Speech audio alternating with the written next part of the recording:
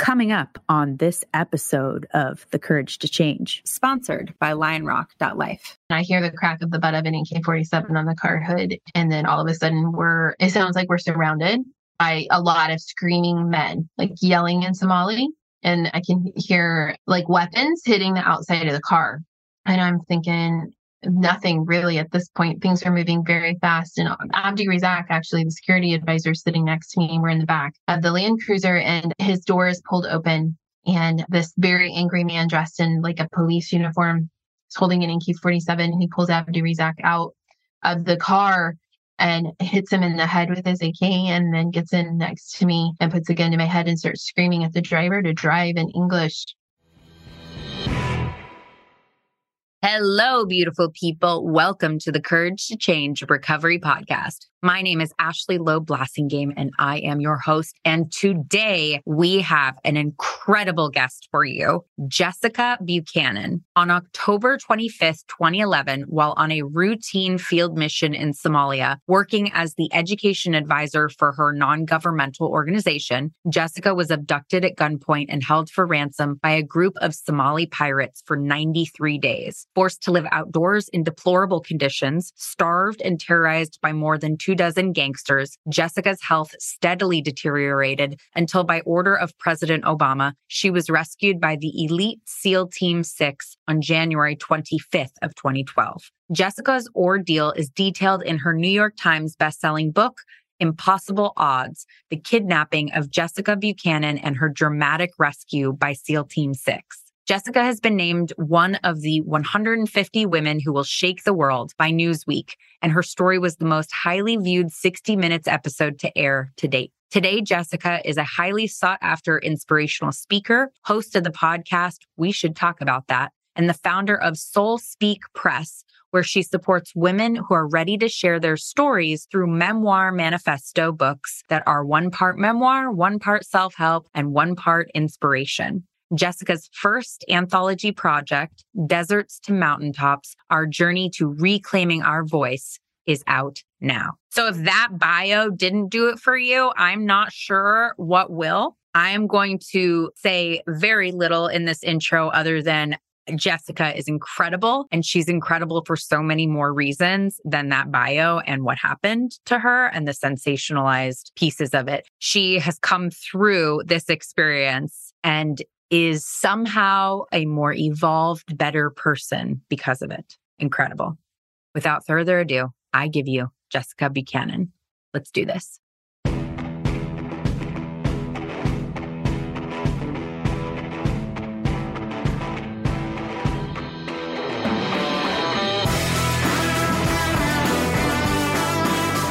You're listening to The Courage to Change, a recovery podcast. We're a community of recovering people who have overcome the odds and found the courage to change. Each week, we share stories of recovery from substance abuse, eating disorders, grief and loss, childhood trauma, and other life-changing experiences. Come join us no matter where you are on your recovery journey. So, you helped me learn something new in my marriage about my husband. Oh. So I said to my husband, tell my husband, I'm interviewing this woman today or Friday, whatever. And I give a little background about you. And he goes, is her name Jessica? I go, what? Yeah. And he says, I know every operation that SEAL Team 6 has completed. I was like, honey, that's really weird. Is he in the military? No. Oh, okay. No, it's like, wow, that's really weird, babe. So we've been together 15 years and I learned something new. I was like, wow, okay, well, that's interesting. I guess I had no idea that you knew all the missions of SEAL Team 6. Wow. And maybe he'd make a better interview then. Yeah. It's true. I'll consider it. Well, anyway, thank you so much for being here and sharing your story. I appreciate it. Thank you for having me. So tell me a little bit about what your childhood was like. Like what's your background? I know you were a teacher by profession. Did you always want to be a teacher? No, I think my earliest memories were that I wanted to be a fashion designer. My parents were both crafts people, artists, my dad made and still does somewhat made furniture, and my mom designed jewelry. And so they were, a product of like the 60s and 70s and the hippie movement. And then they found Jesus somewhere in the like late 60s, early 70s. They lived out west for a really long time. My sister and I were both born out in Portland. And then they moved back to the Midwest where they had been raised to be closer to family. And what I then came into, how they reared us, was very steeped in religion and very conservative. But also there was this kind of like paradox of creativity that allowed, I think, a lot of time for creative expression. School was really important to my parents. They worked really hard to provide us with a good education. We went to like religious private schools, and, church was a huge part of it was like our social construct, really. And, so I grew up on casseroles and the gospels, and then service. Service was very important in the way I was raised at home, and also like, going to church so much, and also school. And so I internalized this mindset or belief, I guess, that to whom much is given, much is required. And so I think it was really like drilled into me that, I had been born into we were very middle class, maybe lower middle class even, but the certain privileges. And there were so many people. I was just like very sensitive and aware that there were so many people out there in the world that had less than I did. And if I could do something about that, then I should. I had a great time, with my youth group and in high school. Ended up getting actually married really young because that's what you do when you're in the church. And that was not a great situation. Got out of that. And then went back to college to finish up my degree. And I think at the time, I had been studying English and decided to get a teaching degree because that seemed to be practical. And I figured, I liked kids and I could always feed myself if I was a teacher, not realizing that teachers make literally no money. Yeah. Questionable, but Questionable. I understand the logic. I could feed myself crackers at least. Yeah. I went back to school, and like my first summer, I applied for a teaching abroad position, and they sent 5 people from my program to Honduras to teach for the summer. And for some weird reason, they picked me. I didn't know a lick of Spanish, and I had no idea what I was doing, but they let me go, and they sent me on this trip, and it was amazing. And I really felt like what started me on this journey of exploring the world and meeting new people outside of the very small bubbles that I had been in, the safety net, right?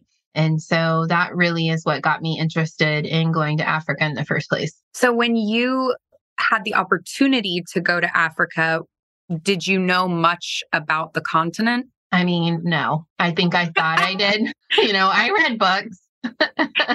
And again, I'm like, I feel so old, but I'm like, wasn't like before the internet, but it was before we would like go Google everything, right? I don't know. Like I had email, but I was checking books out from the library and stuff to learn. And I got really kind of like obsessed and involved in this like nonprofit essentially called Invisible Children. And they were this group of guys that had ended up the same thing, right? Like had no idea what they were doing or where they were going. And they ended up catching something in South Sudan or Northern Uganda, this phenomenon really, and made this documentary. And I don't even know how I came across it, but I'm an advocate. I'm always like, that's my personality. If something moves me, then I'm going to tell everybody about it. I think it makes me a good salesperson too. It's just like that part of me, like when I believe in something, I want everybody else to believe in it too. And so this really grabbed my attention and got into my heart. And so it was like cosmically aligned because I met someone who knew someone else who had a connection at some orphanage and so,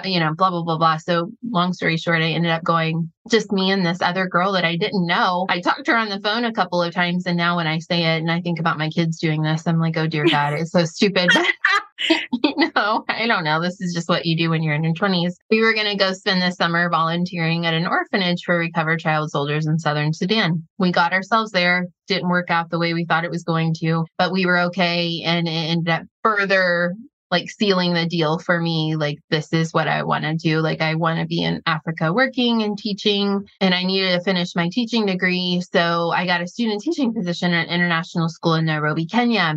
and they offered me a job, and it wasn't exactly what I wanted to do. I thought I was going to be like out on the front lines or, whatever, like getting my hands really dirty and working like really closely with really unfortunate kids who were really disenfranchised. But I thought this was my ticket in to that kind of work. And it really was. And so I took the job and it was great. Like I loved it. I was living my best life, spending all day with fourth graders, having so much fun. Then I met my husband shortly after I started working there one night at a nightclub in Nairobi.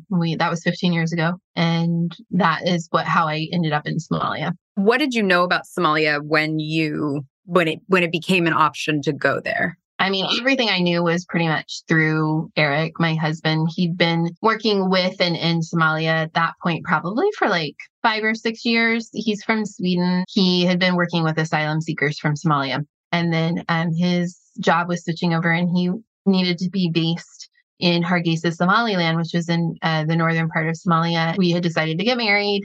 And I didn't really... I think, I'm always kind of like up for an adventure, right? So I didn't feel like I wanted to have like a long distance. I don't think either one of us wanted to have like a long distance marriage. So I quit my job in Nairobi and moved up there with him. And, I think there were some security concerns, but you get a little bit desensitized to living in parts of the world like this where you're regularly seeing weapons and there are like bombings and stuff like that. He was working for an organization. They had protocols and procedures. They were in regular communication with the UN and their security advisors and stuff. So, we were doing all the proper things, the necessary things to stay safe. Were there religious aspects of life there in terms of, you talked about coming from, a background where Jesus was a very big part of your life. Did that play into any of your life in Somalia? No, I think at that point in my life, I had really started to deconstruct my faith.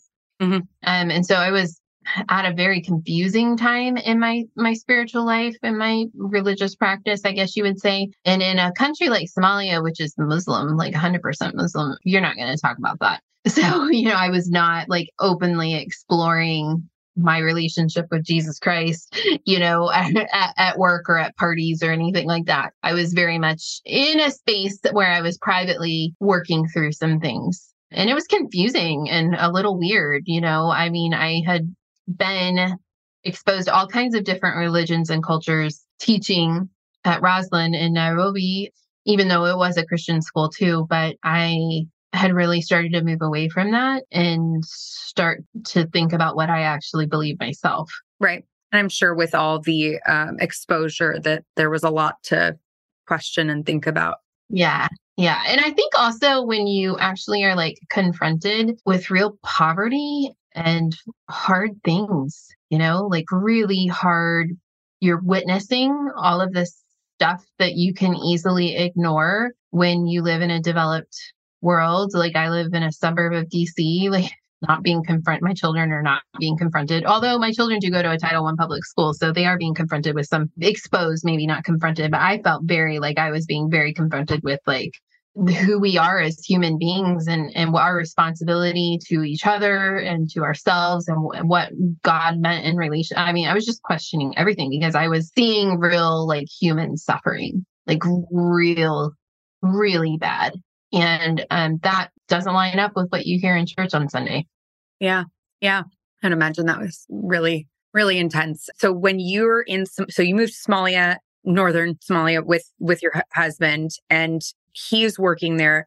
Do you get a different job or is it the same sort of humanitarian teaching or are you not working there? So, I mean, when I first got there, I thought, oh, it'll be like a vacation.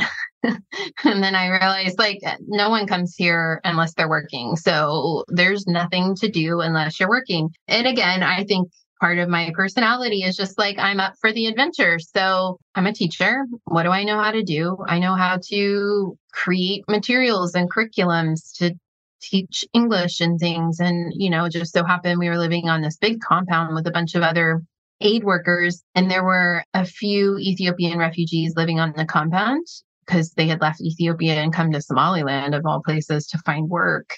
If that gives you any context of what Ethiopia was like at the time. And there were kids So naturally I was like, oh, well, let me start teaching them English. And before I knew it, I had an entire dining room full of like grown men who wanted to like play memory and, like do all these English games. And we would take our lunch hours and after their work shifts and stuff. It was fun because there wasn't a whole lot of pressure either. It was just the joy of teaching, not having to worry about grading or standards or anything. It was just like pure fun watching the light bulbs go off. And then word got around, I think, that there was like an actual trained teacher in town. And so I picked up work. I ended up like doing some really cool things, creating curriculum for the Ministry of Education and their social sciences around mine risk education, because a lot of countries that are post-conflict still have unexploded ordnances and landmines littered, and there are organizations going and clearing them. But then we also have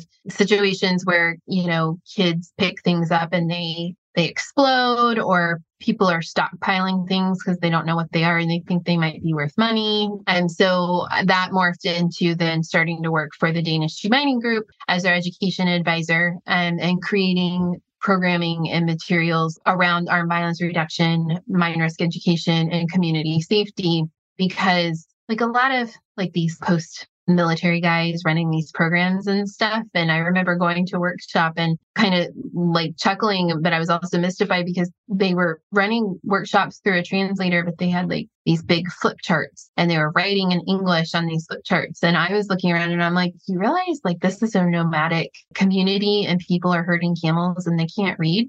And no one had ever really thought about that before. So I was like, I have a few other observations I'd like to share with you from a teacher's perspective. And then that landed me into this job. Were you regularly seeing children who had missing parts and such from landmines and things that they were picking up? Was that common where you... I don't think it was like super common, but it wasn't uncommon either. And it wasn't just children, it was grown adults too. There was an organization that I did some work for called Handicap International, and they provided wheelchairs and things for people who had been maimed by explosives. So it was very different, different way of working, but it felt very meaningful. What was the training that you didn't feel good about that you ended up going to anyway? So at this point, I'd been working for maybe 2.5 years for the Danish Mining Group, and I had moved from just being the education advisor in the Somaliland office to being the regional education advisor. So I traveled all over East Africa. So like I was in South Sudan and Northern Uganda programs, Kenya, and then Somalia was part of my portfolio. So like most people would be familiar with like Mogadishu, because that's what you're going to see in the news. We had a project office in Galkayo, which was north of Mogadishu, and not as quote unquote dangerous, but certainly not safe or peaceful by any means. There was a lot of clan conflict happening because the town was actually divided in the middle by two different clans, and there was often conflict around fighting over resources and land boundaries and such. And as a whole, aid workers and development workers were not the target for any kind of security issue, but there could always be on the off chance that you would get caught up in something or whatnot. And I had on my schedule and in my budget that I needed to go do a staff training down in Galkayo because I had a bunch of staff members down there on the education teams. And my good friend Paul that I had worked with in Hargeisa was managing that program. It's an older Danish gentleman. And I had scheduled it twice and canceled it both times because I didn't feel good about it. Like one time canceled because a bus full of women and children had been blown up by an opposing clan. And that didn't feel good to think about going somewhere where something like that could happen. And the third time I scheduled it, I still just had this feeling of trepidation. I couldn't quite distinguish if it was real or if I was just being paranoid. Maybe I was just like kind of burned out and didn't feel like going down there. And so I called Paul and I said that I didn't feel good about it. And he was like, well, this is part of your portfolio. Like, this is your job. You've already canceled it twice before. And, I can't remember word for word what he said, but like to the effect of, if you don't come down here and do your job, then I'm going to report you to your supervisor. And, they're going to have something to say about this. So I felt really like backed into a corner because I love my job and I felt a little bit insecure about my place in the company. And, like, I know it's not everybody's dream job, but it was mine. And so I was worried that I was going to lose it. And I remember getting off the phone and just feeling really conflicted. I talked to my husband, and I think I talked to a colleague in the Hargey's office, and everybody was kind of like, well, like, it is your job. And Eric didn't feel good about it, but it was also like, we've been in this business and in these regions for such a long time. Again, it's really hard to know what's real and what's not. Yeah. Because you're living with so much turmoil, and it's yeah, a little bit. Yeah. Like, how serious is my gut? Like, how seriously should I take that feeling? Were the people on the ground in that region that you spoke to, they were there? Did they give any insight? Were they concerned? This was Paul. Like, I mean, he was down there. So he was down there. Okay. Yeah. So, I mean, he was like, no, it's fine. Okay. Nothing to be worried about. This is your job. Get down here. No, I'm like, well, he's right, I guess. Okay, let me do this. And again, it's such a naive way to go about being in the world, because I'm kind of like a school teacher from Ohio. Like, I grew up in the middle of a cornfield. I pray every night before I go to bed. Like, nothing's going to happen to me. And that's just not true.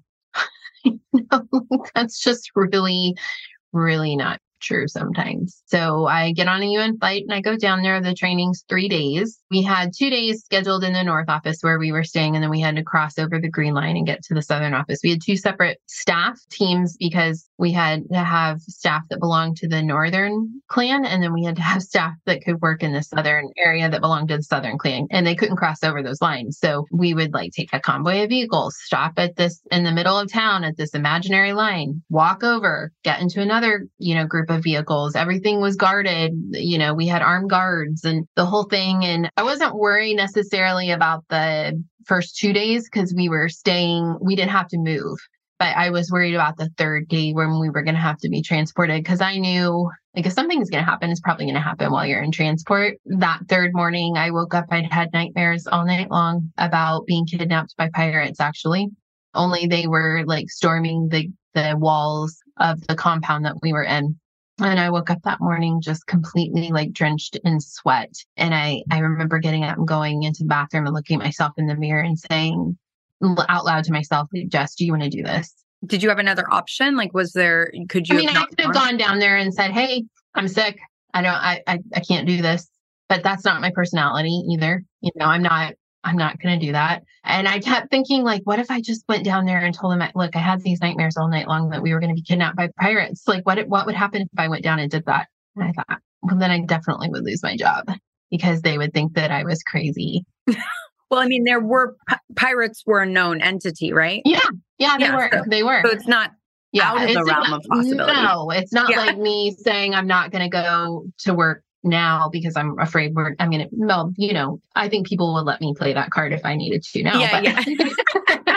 Right, the average person. But if I said it. Yeah, exactly. But there hadn't been any problems. So I think I just pragmatized myself out of it. And it was the single most important decision I've ever made, I think, in my life. Up there with deciding to marry my husband. And because it was my moment of self-abandonment, I knew something was going to happen. And it's interesting, how if we are not connected to ourselves and our intuition, and we don't know the sound of our own voice because we haven't taken the time to connect with it and get to know it, how easy it is to dismiss that and how it changes our lives. I think it's also really interesting too that you had this, pretty normal, if you will, beautiful childhood, where there was a lot of safety and a lot of I'm going to give back and that sort of thing. Whereas myself and a lot of people I know where, there's a lot of trauma, it quiets that voice over and over and over again. And I don't think I would have even had, when I think of lots of situations, I think that it's amazing how loud your voice was saying, how in touch you actually were. Even though that self-abandon, you were really in touch with it. It was very, very loud over and over again. And a lot of the time, if you've been abandoning that for many, many years over and over again, it takes a while for it to come back. Yeah, I think that's a really good point. I think because I was in such a religious upbringing, I didn't know the difference And I don't know like how to say that because I'm not sure what I think. I don't think there is a difference between God's voice and my voice. I think it's the same now from how I am in relationship to my creator. But at that time, I would defer to other people thinking that that was like God's plan for me or something. And so I didn't know how to, yes, I could hear it, but I didn't know I was allowed to listen to it.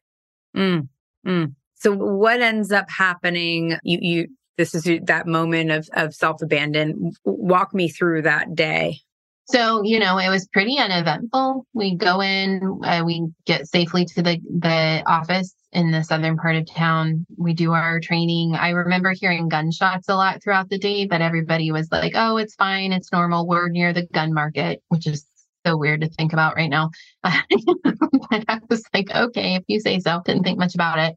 And we had lunch, which I thought, like, ironically, I was like, oh, I should have eaten more had I known what was coming. But, I was ready at that point to just like go. I was like, I have made it to the finish line. I want to get over the finish line and I want to get home. And so it was around 3 o'clock in the afternoon when we were being signaled to get into a convoy of 3 land cruisers that were going to take us back to the Green Line. And the security advisor was a local guy. His name was Abdi Razak, and he was in charge of transport and all the things. And I didn't know him because, he wasn't my staff. I wasn't based there, but Paul did. And Paul worked very closely with him. And he kept getting on the phone and getting off and saying, okay, we're going to leave in 5 minutes. Oh, no, they're not ready yet. All this stuff. And I thought, it's exasperating and weird. Like, how hard is it? Just get the cars here and let's go, come on. Oh, there's something happening in town. Like, there were all these things. And it's hard to sometimes like understand what's going on. And there's a language issue too. And so I just didn't really think much about it other than just being irritated. Finally, the cars get there. Paul and I get in the middle vehicle and there are armed guards in the front vehicle and armed guards in the back to take us back to the Green Line. And we pull through the gates of the compound. And I think I'm like on my phone, like I didn't have like an iPhone, but maybe like a BlackBerry or something like that. And I think I'm texting my husband and like thinking about what I'm going to have for dinner. and if I can get my workout in, just like normal after work things that you think about. And all of a sudden a car not pulls up, but it like roars up on our right side and cuts us off. So we can't go any further and it splashes mud up all over our windows and our windshield. Because it had rained earlier that morning and we couldn't see out the windshield anymore. And I thought, oh God, what a jerk. Like who drives like that? And I'm thinking like, come on, let's go, like go around him. And then I hear the crack of the butt of an AK-47 on the car hood. And then all of a sudden it sounds like we're surrounded by a lot of screaming men, like yelling in Somali. And I can hear like weapons hitting the outside of the car. And I'm thinking nothing really at this point. Things are moving very fast. And Abdi Razak, actually, the security advisor sitting next to me, we're in the back of the Land Cruiser and his door is pulled open. And this very angry man dressed in like a police uniform is holding an AK-47. He pulls Abdi Razak out of the car and hits him in the head with his AK and then gets in next to me and puts a gun to my head and starts screaming at the driver to drive in English. And so we just take off through town and we're driving. I mean, it felt like we were driving 100 miles an hour. And when you like talk about town, we're talking about like a village, like very rough, rutted roads, like big rocks and dirt meant for, lots of foot traffic. So, lots of people on the side of the road. I'm like thinking we're going to hit somebody. We're up on 2 wheels. We're down again. I'm thinking maybe we're going to flip over. Paul is begging the driver to slow down because he's like petrified. He's up in the front that we're gonna flip the car and we're gonna get killed in a car accident. And we drive like maniacs for what? I mean, it was like hours. And we like at some point stop. We're out in the middle of the desert. We change personnel. We drive some more. We stop. We change vehicles. We do this over and over and over again. We change directions. Like it's just this big, huge maze of happenings. And at one point, I can remember earlier in the 30 minutes to an hour after being taken over, thinking, oh, maybe we're just going to be like kicked out of the vehicle and they're going to take all of our stuff and we're just going to be carjacked and we can walk back to town. And then as minutes grew into hours, I remember Paul turning around and looking at me, like to check on me. And I just mouthed to him, like, what's happening? And he said, we're being kidnapped. And I was just like, my God, this is so bad. This is so bad. This is so bad. Nothing in my life had given me any frame of reference, had prepared me, given me any kind of infrastructure for dealing with this. This is the worst thing I could never have thought of happening. Except you did, right? Except I did, but I was in so much shock during the whole thing that I didn't even remember that morning until about 60 days into the whole thing. Oh, wow. Yeah. I mean, I just like my brain went into some sort of like survival and I was just living like minute to minute. But when I did have that realization, it was a really interesting transformational experience, which is what I write about in my second book, Deserts to Mountaintops. I tell that story of when I connected again with that morning and realized, oh, actually, I do know exactly why I'm here. Yeah. Yeah. In a way, I kind of chose it. Why did the security, you have all these armed people in the car, you have your advisor, why didn't they do anything? Oh, because they set us up. They sold us for $100,000. So that's why there was all this back and forth, because they were setting the whole thing up. And then Paul realized, I don't know how many weeks into the whole thing, because you don't have anything to do besides sit there and think. And he started putting some stuff together and he said he thought that this was their fourth attempt, because he could like think back over to other site visits that he had done where something out of the ordinary had happened, but he didn't really put two and two together until we were out there in the middle of the desert. And I just happened to be in the wrong place at the wrong time. So they wanted Paul? I think that he was the target as just like an employee of the organization. I think that they thought having an American and getting an American would be a big ticket item for them. I think that's why they chose to, carry through on their plan that day, because they thought I was going to be a cash cow. What was it like living out in the desert? What were the conditions when you finally stopped somewhere? I mean, they're what you think they'd be. It's like the most extreme camping experience I've ever had. And I mean, I consider myself an outdoorsy girl, but I for the first couple of weeks, I think we just slept on a mat on the ground. We didn't have a blanket or anything. We just laid on the ground out in the open at night. And then we would pull the mat out under a tree, or sometimes like there weren't even trees. It was just like scrub bushes, and they would make us climb underneath those and just lay down all day. Because we needed to stay out of the sun and we needed to stay out of sight. They were really paranoid. They chew, like culturally, Somali men especially chew a green leaf called khat or chat, and it's a narcotic kind of effect.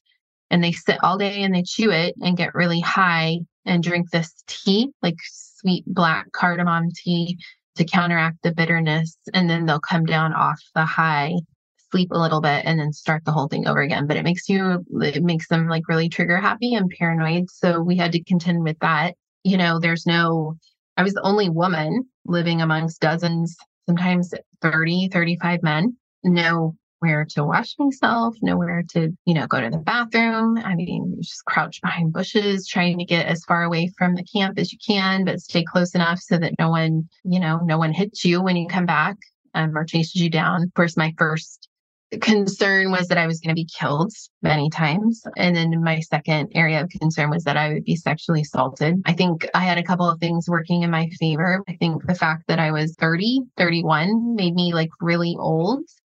For Somali men, yeah, I know. I'm like on the brink of turning 44 now. And I think, oh my God, I was just a baby. But in Somali culture, girls got married at like 14, 15. So I think they just thought I was old.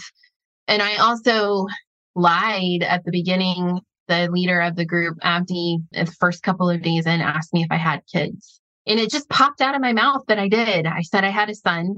And that his name was, I gave him the name of my dog, Smulan. We had a dog in Hargeisa, because I thought like somehow in my mind, I was like, well, if they use this as like negotiating tactics, then Eric will know to say yes and agree. And, like in my mind, Right. I was like, had this whole thing constructed. But I think that moved me from being like, I don't know. Yeah. Like I wasn't like sexualized really. I think. Right. You're a mother. I mean, like Muslim men, like they respect their mothers. To be a mother is to be revered. And And so the whole time I was just shaking, thinking I was going to be exposed, and was that going to get me a bullet in the head if they found out I lied to them? But, it seemed to work. And so I'll never know, but I can't help but think that that must have helped somehow. There was a guy named Jabril. He was the translator. He spoke like some broken English. He was mentally ill and high all the time and made very little sense.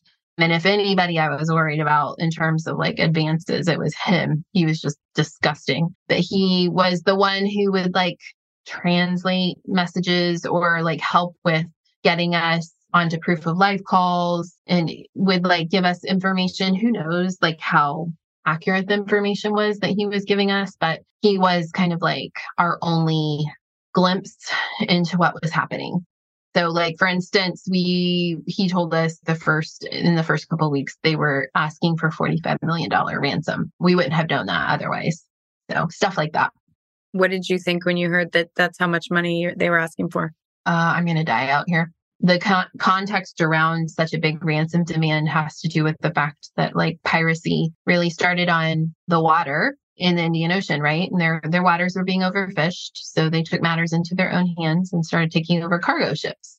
And, they would probably get like $2 to $4 million ransoms for these ships because they had merchandise on them. And a lot of these container ships and stuff, they were worth multiple millions. Yeah. And so, but after the Captain Phillips ordeal, I don't know if it was SEAL Team 6 or one of the SEAL teams came in, and it was like a 4-day hostage thing on his ship, the Maersk Alabama. They started moving more inland and taking aid workers like out of refugee camps and, from their organizations like me. And so, but they did not seem to like accommodate their ransom demands accordingly to the situation in the hostage. So our people countered with 20,000. So you're thinking it's going to take a really long time to meet in the middle here. Well, and they'd already purchased you for 100. Yeah, and it could have been like an advance. Like everybody gets an IOU, right? Got it. And so okay. we got to cash in. Okay. And then everybody will get paid out. I'm assuming. I think that's how it normally. And who knows with Abdi Razak. So I mean, if he had gotten his 100,000, he definitely would not have stuck around. So I think it was an advance. What was the experience like mentally when you're out there? Because you were out there for 93 days. That's an incredibly long amount of time to be out there with yourself, even though you're with all these people, right? This is like an inward journey in some ways. What's going on for you emotionally, mentally, that maybe even something that surprised you that went on for you? Oh, I think it's an inward journey all the way. I think that, yes, there were things outside of my control in terms of like food or where to sit or where we were going to be spending the night. But largely, I had a great amount of autonomy around what was going on in my mind. And it took me probably, and I'm just guessing here, but I would say it was probably like a month for me to be able to like calm everything down. My nervous system was so freaked out that I just felt like I was going to come out of my skin. Like I had just ingested like 20 pots of coffee or something. I just felt like I was on the verge of a panic attack all the time. And sometimes I did have panic attacks. I am a person who struggles with anxiety anyway. And so it got really bad there for a while. And I was just like screaming into my headscarf behind bushes and stuff because there was nowhere to go. Like there was nowhere to take it. They'd get really mad if I showed any kind of emotion or if I started to cry and threaten me. So I would have to go do that. I mean, I had to stay alive, right? So it's interesting and I think we probably collectively experienced this during the pandemic, that when your environment demands for you to slow down mentally and physically, like you start to acclimate. And I can remember like noticing that my brain just wasn't moving as fast as it normally did. Because I'm also like, I'm like a high energy, someone called it the other day, annoyingly productive person. I love that. Yeah. I do. I just move really fast. I'm really extroverted. Like, and, I think things just started to slow down. Like my mental processes were really slow. My movements were really slow. And I remember waking up one morning, a couple months in, And I had this like realization. I had lost my mom the year before all of this happened, like just a little over a year. And we had lost her really suddenly and very tragically. And I was really like in the middle of deconstructing my faith and then having to like deal with grief in the middle of all of that. And I was really confused about a lot of things. And not to mention the fact of like, why me? Like, why did I get kidnapped? What has happened to my life here? You know? And I had been thinking about taking some time off after this trip. I was going to take a couple of months, like sabbatical, and go like do the cliche of not like an eat, pray, love, because I was happily married, but just go find myself, like go sit in an ashram or something. It wasn't hard to get to India from Kenya. Go sit somewhere and just grieve. Eat, pray, pray. Eat, pray, pray. Yeah. Eat, pray, cry. That Eat, would pray, be cry. the name of Okay. it. Yeah, I like that. I always think if you don't cry, you didn't get your money's worth. So, and I woke up one morning and I like moved my mat from the field that I was sleeping in and I put it under the tree that I was going to spend the next 12 hours sitting against. And I was really into yoga at the time. So I was like trying to do some stretches and stuff. I was losing weight very rapidly. And I could tell like, oh gosh, like things are not good on that front. But I had this clarity really around the fact that I had an opportunity because I had all this time. God knows how much time I was going to have in front of me. And I didn't have anything to do. I had no demands other than every once in a while they would come in and come over and yell at me about something. But for the most part, I didn't have anything going on. And there was no phone, there was no email, there was no work. And I thought about the fact that I was sitting at the base of this tree and remembered that the Buddha, for instance, had like received enlightenment while sitting under a tree. And then I thought about Jesus and how he had wandered around the desert for 40 days and 40 nights to really reconcile, right? Some things and to meet himself, struggle. And I thought about like, yes, all of the greats and the mystics and the spiritual leaders that I had read about, and there had always been some sort of like desert kind of experience for them, right? And I thought, well, again, being annoyingly productive, like, let's not waste this opportunity, right? Like, let's see what we can do here. And I like a good project, right? Yeah, I like a challenge.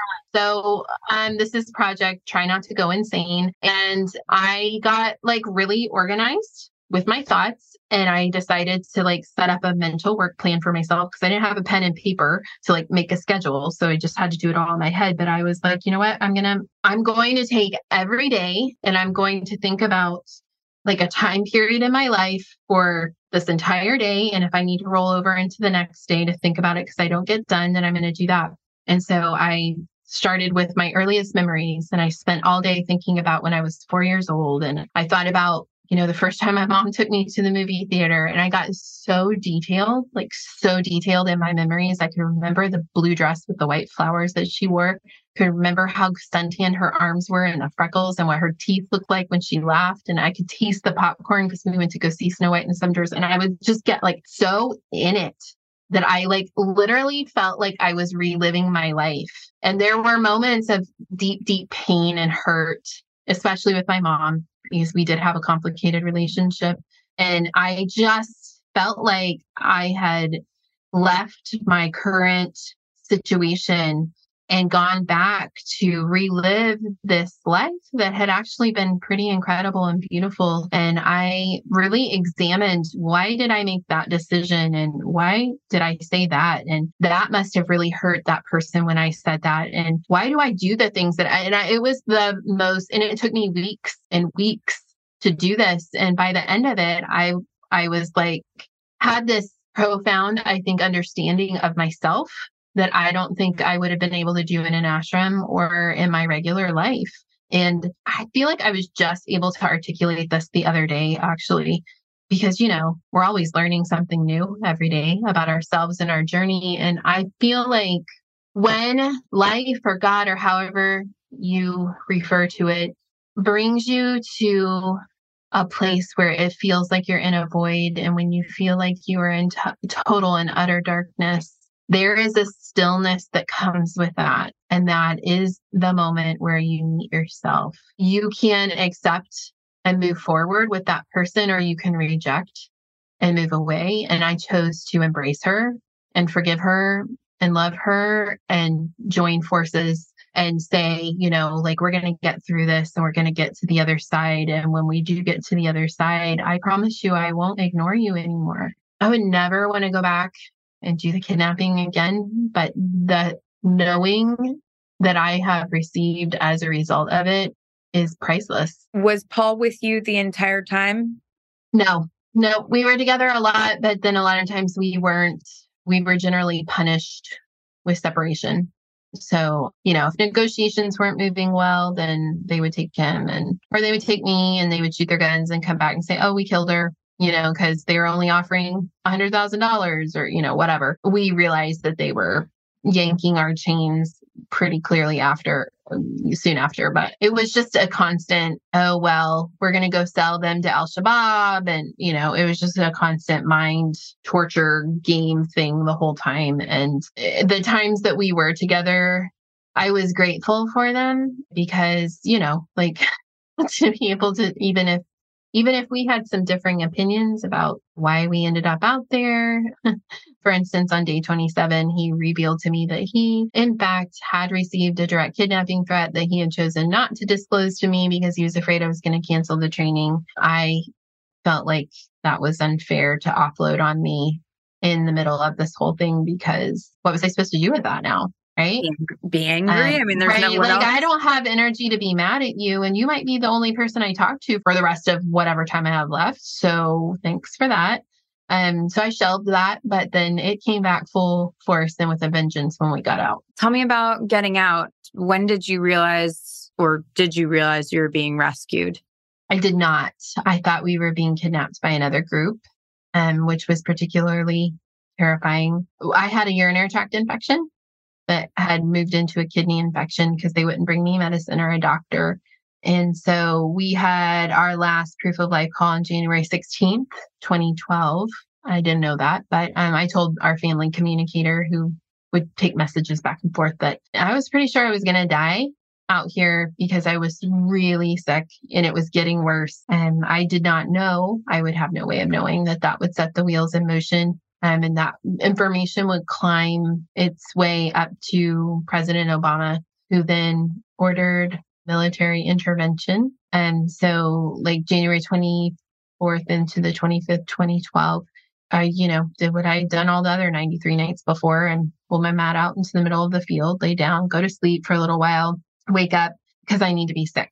And so I'm saying the word toilet, which is how we asked to be excused from our mat. And there were 9 guys on the ground that night, and not one of them was awake, which was very strange. Always at least one of them was keeping guard. No one wakes up. So I grab my small pen light and I move myself over to the nearest bush, do what I need to do, come back, try to wrap myself up in my blanket and go back to sleep. And then I can hear there are like tall, like desert grasses, and we're kind of sleeping in patches of sand in the middle of them. And it sounds like there's grass being broken, like something's walking through it. And I think it's like an animal or something, but I can't see anything. And so I just decide to ignore it until about 30 seconds later, the night just erupts into automatic gunfire. And the pirate on my left, his name was Jair. I can't see him because it was very dark that night. And but I can sense that he's just terrified. And he's whisper screaming at everybody to like wake up. And they're rousing that, like they'd been dead asleep and there's gunshots going like automatic, like just belts of ammo being fired. And I'm thinking like, wow, I'm really not going to make it out of this thing alive, am I? Because I don't have it in me to learn another group. I don't know what they're going to do to me, but I don't think that I'll pass on this. I don't think this is going to work I'm not for doing me. another 93. No, I can't do this. Yeah. And then I'm hearing awful things like these guys are dropping to the ground. They're dying around me. And then somebody grabs my legs and my shoulders. And, I'm naturally like trying to protect myself and fight them off. And somebody pulls a blanket down away from my face. And I still can't see anything. It's just so dark, but I can kind of make out like some figures and they look bulky. Like they've got masks on or something. And I hear this guy, there's someone bent down next to me, kneeling down next to me. And he knows my name. And he says, Jessica, it's okay. We're the American military. We're here. You're safe now. We're going to take you home. And he helps me sit up. And I just immediately remember being overwhelmed by cold and just shaking violently. And all I can say over and over again is, "You're American? Wait, you're American?" Like I just cannot even make my brain comprehend that these guys are not going to kill me. And he says, "We've been watching you for a really long time and we know how sick you've been." And so he gives me some pills and a bottle of clean water. I'm like, again, still just like, I don't understand. One of them is like, "Do you know where your shoes are? Because we got to move. We got to get out of here."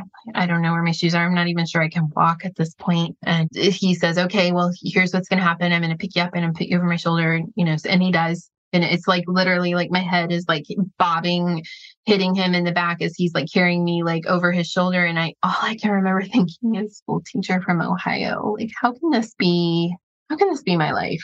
I just don't understand. And so we get to a place that's like deemed safe and they sit me down. And of course, my first question is, "Did Paul make it out? Is he okay?" And he is. He's there. He's sitting there and he leans over to me. He says, "Jessica, do you know who these guys are?" I'm like, "I don't really care who they are, Paul." Like, Yeah. And he's like, "This is SEAL Team 6. Like, these are the guys that got Osama bin Laden, and I don't think I even really knew who SEAL Team 6 was. Like, you hear about it, but I am not like your husband who knew every detail of, like, I don't know. Like, what does this even mean to me? Yeah. I have no idea what this means. Yeah. I'm not a military family, like, none of it." Yeah.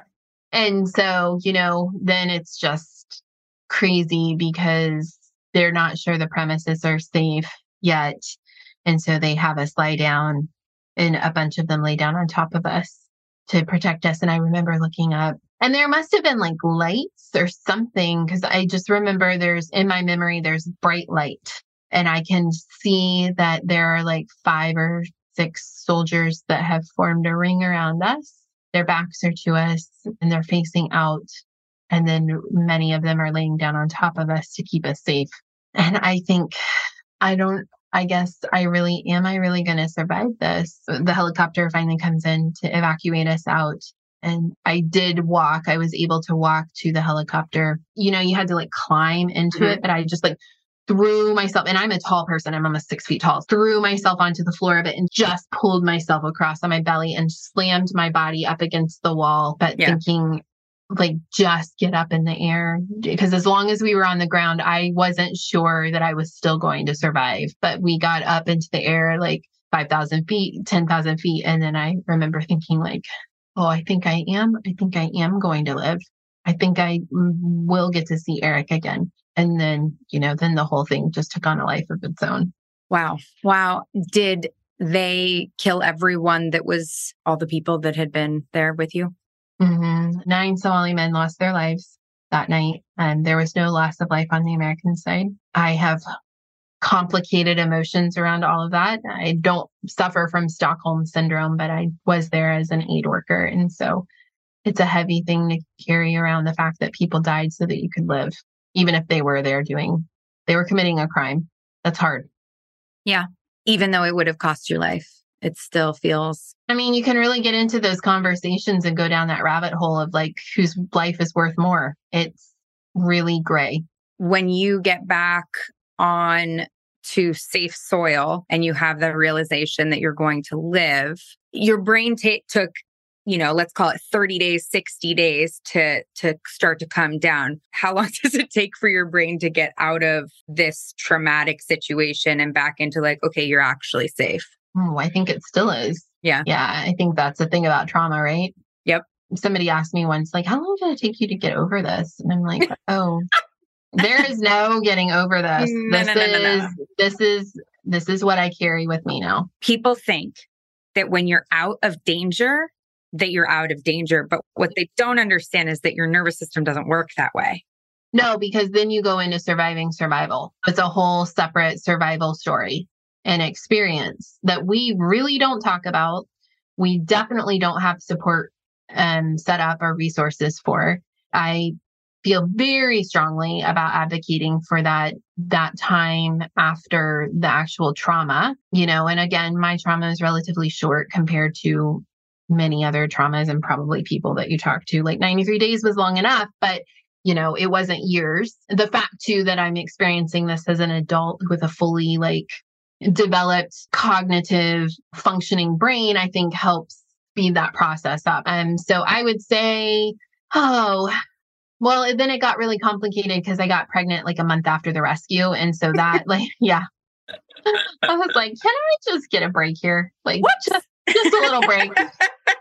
just a little break. So that spun me off into a whole other nervous system malfunction. But yeah, I think pretty quickly I felt, I was just surrounded. I was in a hospital, then on a military base, and then I was moved to a military base in Italy where I was reunited with my husband, and then with my family, my dad and my siblings. And so I think I felt pretty safe and supported then. It's like after that initial coming home, like that homecoming, then everybody kind of leaves you to your own survival. And that's when you're like, wow, like I don't really know if I can order anything off of a menu because I haven't had to make a choice in a while. And, I remember we were given a trip, like my organization was going to provide us with an R&R trip and trying to decide where did they offer for you to go?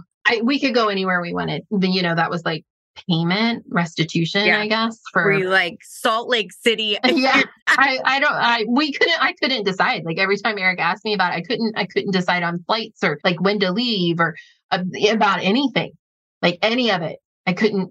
Decisions were really, really hard to make. And I would get really overwhelmed. I struggled with like debilitating anxiety for several years afterwards. I would say for me, it took me a couple of years to feel normal, whatever that means. So you're out there, you have no information. You have this translator who's at high half the time, might not even speak English, giving you all sorts of stuff. But then you get back and you start to get all of the information. And is there a sense, this is in my logical brain, I like to make sense of things. And so putting information back into the story for me gives me a sense of even strange peace. Was there any ability or healing that happened from finding out what was going on and just getting a lot more information? Or did it add to the trauma and confusion?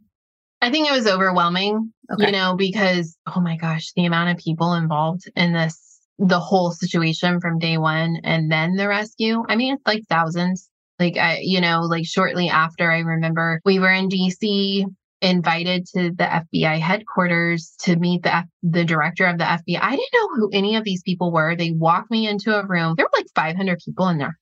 Oh, wow. That had all had something to do with my case. They start clapping and stand up when I walk in. And I'm just like, all I can think about is the fact that my roots have grown out. Like, you know what I mean? I don't, how do you, did they know about my UTI? Yeah.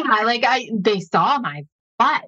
Saw, everybody, people, high ranking officials have seen my bare ass. That's how they identified me.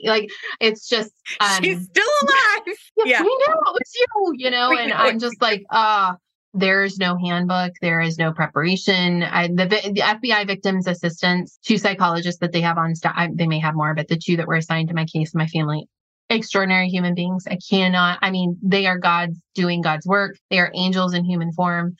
They couldn't even prepare me. Yeah. Yeah. And so, I would just say everything felt really overwhelming. And I carried around just this weight of responsibility that I was never going to pay. I was never going to be able to pay everybody back. Yeah.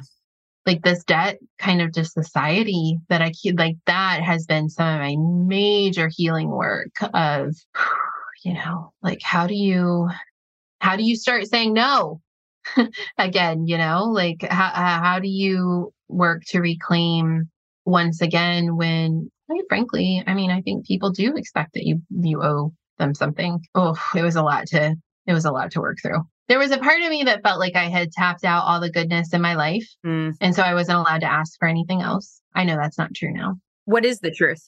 Oh, that it's infinite. Okay. I can have a beautiful, wonderful, gorgeous life. And that there's no limit to what I'm allowed to receive. But I think for a long time I was like, ooh, wow, I tapped that. You can't get any more than being rescued by SEAL Team 6 and being returned back to your life. And so then I operated in this place of scarcity where like I just had to like berate myself and struggle and strive and try to prove myself that I was worthy. And just a really good friend, she invited me over for lunch, and in my typical way I am, just like like talk, blah, blah.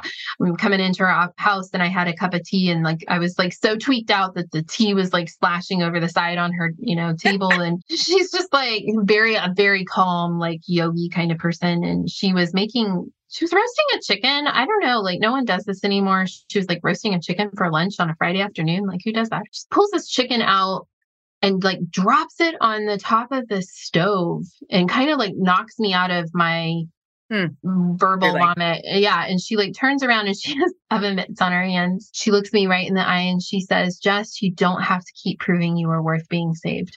And that changed my life.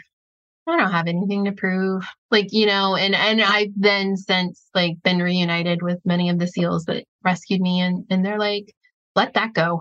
Like this is our honor. It's what we do. It's our job. We would have done it for anybody. You don't owe us anything. And oh, by the way, you're a badass too, Jess, because you survived out there for 93 days. Like, it's not like we just came in and rescued this damsel in distress.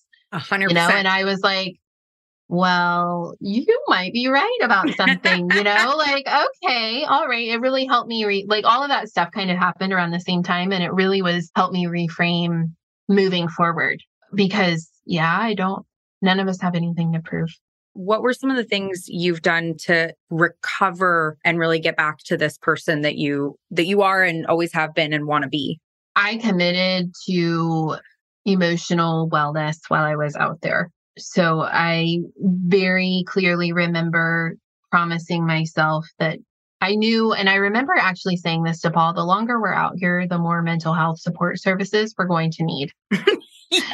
Right. But I am committed to getting the help that I need in order to heal from this. So I made that decision while I was out there. And I think I'd always been I had been in therapy before and, grief counseling and stuff. My sister's a counselor. So that was like not a weird taboo thing for me. So therapy, different modes of therapy, alternative forms of therapy have all been things that I have participated in that I think have offered me opportunities for continued healing. I am a avid reader. Again, I think because I'm a teacher, right? So I'm always wanting to learn. So I've just been a student of my own healing process. And then I have talked about it, that has been really key for me to process. I know that that's not for everybody. And, there's no shame in that. I saw a quote the other day that said something about some of us heal in public so that those who are healing in private know it's possible. I give out a lot of energy in the work that I do. And so I have to make sure that I really do take care of myself and my spiritual and emotional hygiene. And I'm still trying to figure out exactly what that looks like and what I need. I think it just depends on so much. And I think I'm really just kind of obsessed with healing and myself. I don't make any apologies for prioritizing myself anymore. And I listen to myself. I think what to me stands out as the most impressive thing about what you went through has nothing to do with the sensational piece of it, because I do think that obviously that's an interesting portion of it, but to me, the mental productivity and the intentionality that you were able to find and zero in on and re-experience, I think that's really unique and remarkable. And, it's one thing to survive. It's another thing to survive well. Believe it or not, you survived well. You took advantage of a situation that was really intense and unfortunate and made it into something really beautiful. And that isn't always the case. Many people survive situations and they don't come out really understanding or better and start off on this journey. So I really think that's the amazing piece. I'm sure you hear a lot like, wow, it's amazing you survived 93 days in the desert, which of course it is, but it's the mental work that you did that is really remarkable. Thanks. Yeah. I think I don't know, in some weird way, it's that was the easy part, right? It's the aftermath. It's the deciding to survive well now that has been the hardest part, because it's so easy to, I think it's easy to hang out in victimhood. And I think there's a time and space for that for sure. 100%. But some of us get stuck there, and it takes a lot of intention and a lot of work to move yourself out of that. And maybe if anything, that's what I'm proud of. Thank you so, so much for coming on and talking to me about this. I know you talk about it a lot. I know, you're the girl that got kidnapped by Somali pirates, and that probably gets really old, but I appreciate you and I appreciate the story. And I think there's a lot to learn from that. Recovery from anything at any time in any place in the world really constitutes the same recipe, and you have proved that. So thank you so much. I appreciate you. Thank you. Thank you for the opportunity. This has been absolutely lovely. Well, geez, I mean, kind of unremarkable. Am I right? Yeah, real snoozer. Yeah, real snooze. This is one where it's like, as soon as I've told people that this was an episode that we were recording, they just light up. I mean, they're like, sorry, what? Somali pirates? Am I what? You're the captain now? Who? You mentioned this, I think, off the recording, but I do like, it's the thing where it's like, it is the sensational that gets you in the door, sort of, right? You hear that headline and you're like, wow. But I think to your point, like the story gets much more interesting, I think, beyond that, right? It's Yes. What she did with that and what she's done since that is really remarkable. It's like the wherewithal to say, okay, what do I do with this? How do I use this time? And to be able to take her platform afterwards and say like, okay, let's talk about this and about what happens and how I'm supposed to be fine now. It is, of course, remarkable that she survived, but it isn't what I find so compelling. If you think about it, right, Paul survived as well. And I don't find him particularly compelling. He's not my favorite character in the story. Thanks, Paul. Thanks for coming out. Just next time, let us know. Let us know if there's a, viable threat. That's okay. Great. Paul is not a compelling character in this story. And he survived. But she's compelling because of how she uses this time, how she uses it to change her life, what she does when she comes home, how she gets into therapy, what she does with that therapy, how she talks. Like there's so many things. And then her decision to relive all those parts of her lives, like go through methodically each part of her life and like really relive it. While that may have been intuitive for her, it isn't intuitive for most people. Just her compassion and interest in life and people and her metamorphosis as a result of this experience is really beautiful. And it didn't have to be. It could have remained traumatic. She could have passed the trauma on to her kids. Her marriage could have blown up, whatever. All those things could have happened because that would have been a normal and reasonable response to going through that much trauma. Well, and we see that too in the self-abandonment piece, which I felt like really strongly from her, how intensely she felt that this was a bad idea, how much that feeling was being communicated with her through whatever dreams, wherever that was coming from. And, I don't know if this happens to men as much as it happens to women. It doesn't seem like it, but I don't know. But what I can tell you is that this is a common occurrence in the female world where we have a terrible feeling about something. You could talk to any woman and she could tell you stories about situations where she was like, I am not safe. And when the reason I gender it in this circumstance is because we are so typically keenly aware of safety as being women, because there's a predation factor that we deal with. And so many times where we're like, something's not right. This isn't safe. And how often we have talked ourselves into painting that red flag green, into staying in the situation, into like the self-talk of like, oh, stop being a baby. Oh, stop being dramatic. Oh, you're being dramatic. Oh, all these things. And then only to end up really regretting that. And I'll tell you that some of the most ordinary circumstances of my life. And for her, this was an ordinary circumstance in the sense that she was doing a training. I mean, think about how ordinary like you're doing a training, you're transferring from this is part of her job, that an ordinary circumstance that you have a bad feeling about goes wrong. And you look back and you're like, yeah, physically had an idea and ignored it. And I really related to that experience of self-abandonment and how I deal with it now which is very, very different. I do not ignore that stuff now. I just don't, to the point where sometimes it might be dramatic. And that's kind of a weird feeling too. Like I've left places and been like, you know what, it might have been dramatic, but I just didn't feel safe there. And I'm not willing to do that anymore. And I think that has been her evolution of like finding herself and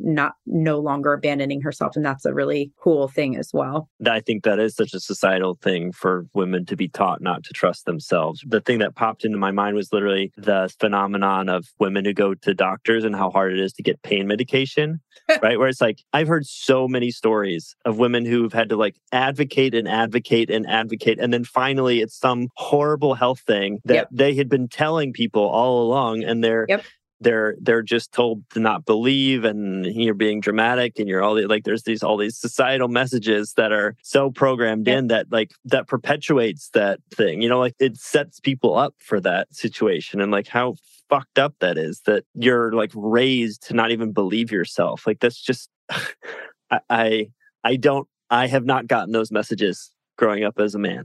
I have not. So it's no wonder that in those situations where there's pressure and there's, whatever, there's people telling you that there would be a challenge in trusting yourself. And one of the unfortunate things is that the way you learn to trust yourself is by not trusting yourself, because when you do trust yourself, something doesn't happen, right? Mm-hmm. So, if she hadn't had been there, she wouldn't have been kidnapped. And then so there wouldn't have been that concrete evidence to show that she had a reason to be concerned, unless, if she found out about the plot, the plan. But a lot of the time, your evidence of not being dramatic or not abandoning yourself is that nothing happens. And so then you're left to question whether or not you're being dramatic. And unfortunately, I think for many of us, it takes the thing happening for us to be like, you do you. I'm not doing that. Not happening. And some age helps. We're all our 20s, we're all very, willing and interested and whatever, throwing caution to the wind. And I think that changes as we get old and tired. Asking for a friend, speaking for a friend. I mean, I think Jessica's story is incredible. If you want to know more about it, or you want to get more into some of the psychology and some of the thoughts that she's worked through, I would very much encourage you to pick up her book, Deserts to Mountaintops, Our Journey to Reclaiming Our Voice. That came out in January of this year. And I would very much encourage you to go pick that up. Yes. And she has a podcast called We Should Talk About That can also be found and listened to and appreciated. That can be listened to. All right. Well, I think it's a gratitude episode for me anyway. Yeah. For all the things that could be happening in my life. For everybody who's listening right now, we are rooting for you this week. We hope that you don't have any giant obstacles in your way, especially to this scale. Ashley, anything that you want to leave the people with? This week, I want to challenge you to journal about a gut feeling you once had that turned out to be true, whether it was through self-abandonment or not. Maybe you listened, maybe you didn't. If you feel moved to do so, share it with us. We would love to hear about it, whether that's, any of our platforms, TikTok, Instagram, or you can email us podcast@lionrock.life. We would love to hear about it, or you can just keep it for yourself and reflect on a time where your intuition was yelling at you and it was correct. That's my challenge for the week. I will do the same, and I will see you next Tuesday. Have a great week. This podcast is sponsored by lionrock.life. Lionrock.life is a diverse and supportive recovery community offering weekly over 70 online peer support meetings, useful recovery information, and entertaining content. Whether you're newly sober, have many years in recovery, or you're recovering from something other than drugs and alcohol, we have space for you. Visit www.lionrock.life today and enter promo code COURAGE for 1 month of unlimited peer support meetings free. Find the joy in recovery at lionrock.life.